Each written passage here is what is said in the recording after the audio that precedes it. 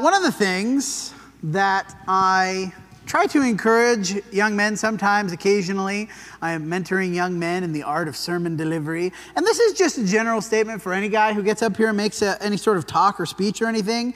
One of the things I really try to encourage is figure out your one thesis statement, your one point, one thing that you want the audience to get from your talk, your lesson, whatever it is. And so today we're thinking about, okay, we're going to be starting a new series over the next couple of months.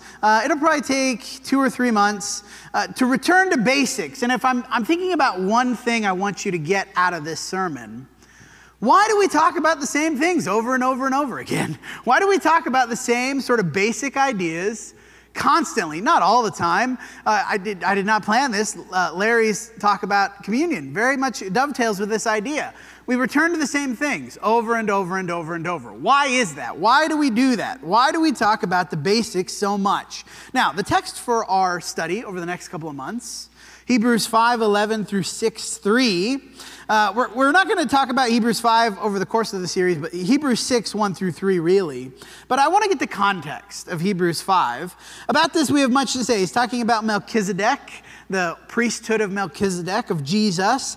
About this we have much to say, but it is hard to explain since you have become dull of hearing. For though by this time you ought to be teachers, you need someone to teach you again the basic principles of the oracles of God. You need milk and not solid food, for everyone who lives on milk is unskilled in the word of righteousness since he's a child, but solid food is for the mature. This is not those who are old people, but the mature in Christ, right? Those who are spiritually mature.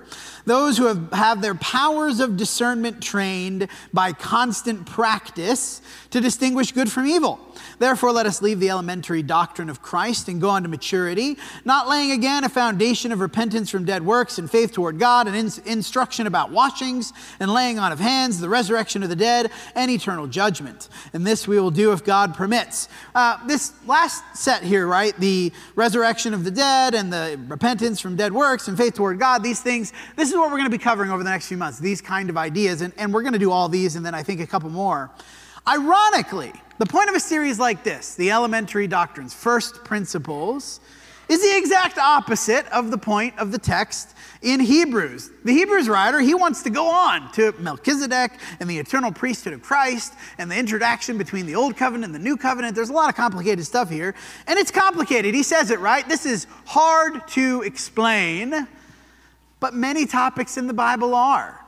2 Peter 3:15, Paul wrote to you according to the wisdom given to him, as he does in all his letters. When he speaks in them of these matters, there's a variety of things in 2 Peter he's talking about. There are some things in them that are hard to understand, which the ignorant and unstable twist to their own destruction, as they do the other scriptures. You therefore, beloved, knowing this beforehand, take care that you are not carried away with the error of lawless people and lose your own stability. The things in them that are hard to understand. The Hebrews text is one of those things, but there's a lot. But I would say we could go even further. Okay, we put this list back up here of the elementary doctrine of Christ. Faith toward God, repentance from dead works, instruction about washings, what does that mean? The laying on of hands, the resurrection of the dead, the eternal judgment. I would suggest that the unstable and ignorant twist these things to their own destruction. Not the complicated stuff, not the big weird stuff, but the basic stuff is often twisted and misunderstood. Now, many of the Christians in the Hebrew text, the Hebrew writer, they're not ready for the complicated topics because they haven't really even advanced past the elementary doctrines. They still don't get those. And this word elementary is interesting. This word that is used, the elementary doctrine of Christ, at the basic, this is arche, means beginning. It is the word that is used in John 1:1. In the beginning was the word. 1 John 1:1, he uses the same thing. John likes this word. That which was from the beginning. This is that same word, elementary. It can also mean ruler or authority. Often it's used in the sense of someone who is in charge. That is, the person who is first in importance or power. Colossians 2:10, who is the head of all rule. This is that word, arche, an authority. Titus 3:1, remind them to be submissive to rulers. This is our same word. Now in the text in Hebrews 5 and 6, we see this word twice. Hebrews 5:12, you need someone to teach you again the basic principles of the oracles of God. Therefore, let us leave the elementary doctrine of Christ. This is all the same word here: beginning, rule, elementary, basic, the first. And so we might call these the first principles of Christianity. The things that you cannot actually be a Christian without doing or knowing. They're fundamental.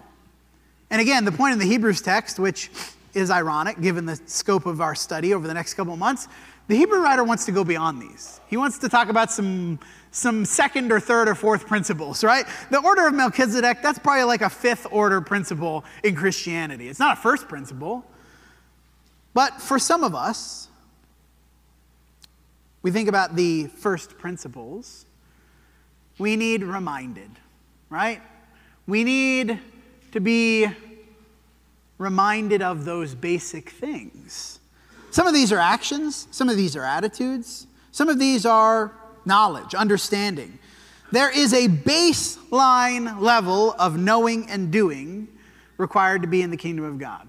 The basic stuff, right? These are the first principles. And so in a congregational setting, the need for such lessons. Why are we talking about these? Why do we talk about these things so much? The need is twofold. One is to encourage those who have never obeyed the gospel to do so over the course of the next few months. You may realize, hey, you know what? I never really understood repentance. I never really understood what the washings were. We'll talk about that word when we get to that lesson. I never understood the idea of faith. And if that's you, might I suggest you are not a Christian, because these are first principles. These are the things without which we cannot be a Christian in the first place. And so if you think over the next few months, you discover, this is something I didn't understand, something I didn't quite grasp, and I didn't do, well, let's make that right? We want to encourage you, if that's the case, to take these first steps in becoming a Christian and being in the kingdom. But for those of you who did understand that in the past, who are hopefully continuing to understand the importance, we need to have a reminder of the seriousness of our commitment. These first principles that we sometimes go beyond. We want to move into the more advanced material. We want to go to the more advanced stuff. But we cannot ever forget these basic things, because these are the basic things upon which our entire Christian lives are based. And if we ever lose the sight of these first principles, we become in danger of not being Christians anymore. In some ways, we never grow beyond the need to consider these things, despite the desire of the Hebrew writer. In some ways, we never grow beyond these things. 1 Peter 2, 1 through 3, as we think about this idea of reminder. Peter is, in 1 and 2 Peter, writing to Christians, and he knows that. He's writing to people who have believed. He's taught many of them in the past, probably, people who have become Christians. And so he knows in 1 and 2 Peter, these letters that he's writing, he's not writing new stuff, but that's okay. Put away all malice and deceit and hypocrisy and envy and slander. Like newborn infants, long for the pure spiritual milk, that by it you may grow up into salvation, if indeed you have tasted that the Lord is good. The Hebrew writer sort of uses the word milk in a derogatory sense, right? You need milk and not solid food. You should be advanced to solid food by now, but you need milk. Peter doesn't use it that way. The idea of milk is something we desire, something we long for. In what sense are we newborn infants? We think about newborn infants here, the example that he's using, who when they want food, they want it, and they want it now, right? There's no holding back. They just want the food. And it's really interesting. One of the things that is, I think, the most funny thing about newborns is dad's kind of a second-class citizen, right? He's fine, but he's no mom. Why is that? Because mom has the milk, right? Mom is the food source. That guy, get him away from me. He's not important. I want mom. That's the analogy that he's using here. The idea of being born again, central to these principles, right? When Jesus talks to Nicodemus, you must be born again if you want to enter the kingdom of heaven. Become a newborn. And as a newborn, everything else is sort of secondary. You want the one thing. And for us, what is it? Some versions append of the word to this phrase, right? The pure spiritual milk. Some versions have the milk of the word. The point is that we are desiring God's truth and knowledge, and everything else is sort of whatever. Everything else is secondary. He says it in 2 Peter 1, this idea of reminder.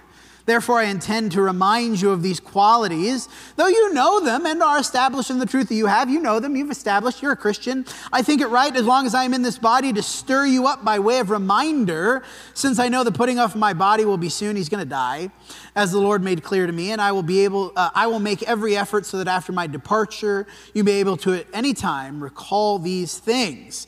Chapter 3, verse 1, this is the second letter I'm writing to you, beloved. In both I am stirring up your sincere mind by way of reminder, that you should remember the predictions of the holy prophets and commandment of the Lord and Savior through your apostles. For many of us, the study of the basics, the first principles, is not new. I would suggest that's true for most of us in this room. Doesn't mean you don't need to be reminded. Because what happens, as Larry said, what happens when we don't think about things for a while? They go away. They leave our brains. There's stuff I learned in college I've never once used, and there's no way I could do it now. I know I learned it. I got an A in the class. Does that help me now? No, it does not. Because I haven't used it in 20 years. That's an exaggeration. 10 years. But it's gone. And that's what Peter's point is, right? I'm going to die. I'm going to leave. And I really hope that when I'm gone and I'm not here constantly reminding you, you're going to know this stuff. You're going to remember these things. And so we remember these first principles, the teaching of them to others, right? Not just for ourselves, but for others. This is one of the fundamental ways that we stir up one another. This phrase, stir up. The Hebrew writer uses this phrase in Hebrews 10, verse 19. Therefore, brothers, since we have confidence to enter the holy places by the blood of Jesus, by the new and living way, the open for us through the curtain, that is through the flesh, since we have a great priest over the house of God, let us draw near. And then he lists some of these basic things, these first principles. Let us draw near with a true heart in full assurance of faith, our hearts sprinkled clean from an evil conscience, our bodies washed with pure water. What did he say? Two of the basic principles, the first principles, faith toward God, instruction about washings. Let us hold fast the confession of our hope without wavering, for he who promised is faithful. He's faithful to do what? The resurrection of the dead, the eternal judgment. Let us consider how to stir up one another to love and good works, not neglecting to meet together as is the habit of some, but encouraging one another all the more as you see the day drawing near. We stir up one another, not just with the advanced stuff, but with the basic stuff, the first principles, right? What does it mean to repent? How often do you do that? What does it mean to have faith? Is your faith lagging? Is your faith slipping? What are these instructions about washing? What does that mean? The laying on of hands, what is that? Why is that important? Hebrews 3:12 through 14. Take care, brothers, lest in any of you there be an evil, unbelieving heart, leading you to fall away from the living God. This is what happens when we forget the first principles. We have an unbelieving heart and we fall away. But exhort one another every day, so long as it is called today, that none of you may be hardened by the deceitfulness of sin. One of the deceitfulnesses, that's not a right word. One of the ways that sin deceives us, the deceitfulness of sin, one of the elements of that is, I learned that stuff a while ago. I don't need to think about that anymore, right? I did that, so I don't need to think about those basic things. I'm ready for the new stuff. I don't need to care about that stuff anymore. That's a deceitfulness of sin. You always need to be reminded of these things. We have come to share in Christ if indeed we hold to our original. This word original, same word. Beginning, the rule, the elementary, the basic. This is arche, that same word. The first confidence, firm to the end. Think about exhort. What does that mean? To exhort, to encourage, to admonish, to help one another be reminded of these things. This word original in Hebrews 5 and 6, right? The first principles never change. In a broader sense, this illuminates some of the function of the church. We spend together studying God's word. I'm going to use this as a sort of a backdoor way of plugging some of the things we've got coming up here, right? We got 2 sermons on Sundays. Well, not this Sunday, because this Sunday's singing night, so we don't have 2 sermons. Tonight's singing night, by the way. Bible classes on Sunday and Wednesday. We just finished up our classes on common struggles. We're going to start a new class on Sunday mornings. We've got Acts. We've got postmodernism and critical theory. You're like, what? Why would you talk about that? It'll make sense, I promise. Wednesdays, we're starting a new class. Not this week. This is the last week of the new quarter. But starting next week, we're going to go into some of the solid food, some of the more advanced things. We're going to be talking about Revelation. Ooh, how exciting. That's not milk, let's put it that way. We're going to be talking about some of the more advanced stuff, right? We have men's and ladies studies on weekdays. Pam, you're studying Elijah, right? On her study on Tuesdays, the ladies study at her house. You can go to that if you want. We're going to resume our study on Thursdays of the book of Romans. We'll go on to something after Romans, but Thursdays, a midweek study at the Reams house. Again, you're welcome to come to that. Not to mention, I don't know what you got going on in your life, studies you have going on personally. Hopefully you have personal studies. Maybe you're studying with family, maybe you're just by yourself, whatever it is. We study the Bible so much. Why? Why are we doing that? Because we constantly need reminded, right? We need to stir up one another to love and good works. We need to stir up our sincere hearts, as Peter would say, by way of reminder. Hopefully we're covering a broad set of teachings, right? And all of these different things we've got going on, we have a broad set of different biblical ideas and biblical truths. Some of these are more advanced than others. Some of these are milk. Some of them are solid food. That's okay. We're going at different paces for different people because nobody's at the same level, right? Nobody's at the same level of knowledge or understanding. But always, why do we do all this? The goal is to stir up one another or to encourage people to become newborn infants. That's the second part of this, right? We can't just go on to the advanced stuff because hopefully in our groups and our assemblies, there are constantly people who need the basics, who need the first principles because they've never become a Christian, because they don't know what it means to be a Christian. They don't know what it means to be a part of this group. And if we're not teaching them, how are they going to learn? They're not just going to get it by osmosis. So I make an intentional point every year to have at least one series that is geared toward becoming a spiritual newborn, to being born again. What does that mean? What does that look like? How do we do that? Because hopefully we have continually an influx of people who need to know this information. And for the rest of us, right, we're thinking about being directed at those who have never committed to Christ. Hopefully for the rest of us then, you can then take this information and in your own lives, give this to new people. Those in your life who have never committed to Christ, take this information and teach them. You don't need me to do it. You can do it. What does the Hebrew writer say? By this time, you ought to be teachers. That's what I'm hopefully equipping all of us to do, right? Is to go in our own lives and then teach these to others. So the first principles. As we conclude, give a brief summary of these things as we think about what we're going to be talking about over the next few months. Repentance from dead works. What is repentance? What are the dead works? What's the difference between dead works and living works? What does that mean? We think about faith toward God. What does it mean to have faith? How has that idea been corrupted by the ways that we use words? One of the things that we're going to talk about in this study, and I do this a lot, so it's not new, is the way that we use words. Faith means different things to different people. What did it originally mean? What did the writers of the New Testament mean when they used the word faith? How has that maybe been corrupted over the time that we've been in society and in culture? Instruction about washings. What in the world are washings? I'm going to give you just a heads up, spoiler warning. This is a bad translation of this word. The word washings here. What does that mean? Well, we'll talk about that. Laying on of hands.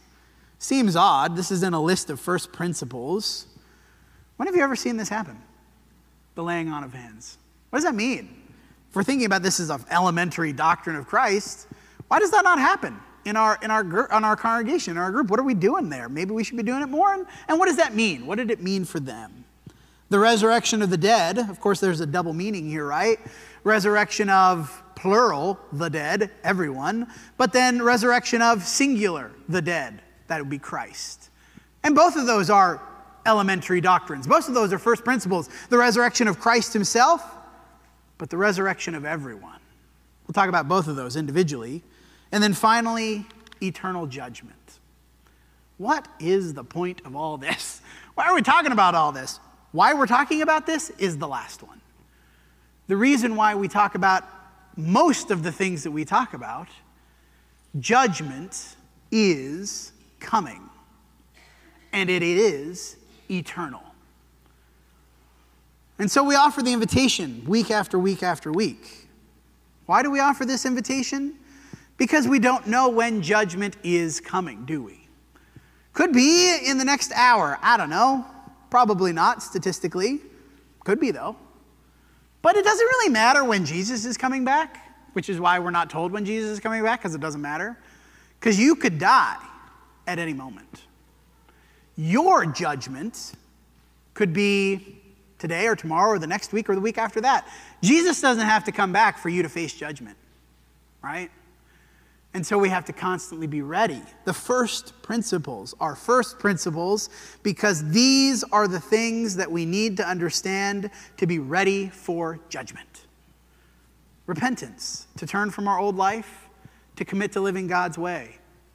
Faith toward God. Do you believe in him? Do you believe in the Bible? Do you believe that what it says is true? If so, what are you going to do about it? We can think about confession. It's not in our list. We'll talk about it towards the end. To confess your belief before others, before God, before Christ, before other people. The washings, which, again, we think about what that means. One of the meanings of that is baptism. We have the water right here. Immersion. The covering of a symbolic nature, the submission and obedience to his will, to be united with him in his death and burial and resurrection. That's baptism, right? I hope you're ready to do that. Maybe you're not ready yet. That's fine. But you've always got to ask yourself, how much time do I really have to get ready? The answer is, I don't know. So if you're ready now, come while we stand and sing.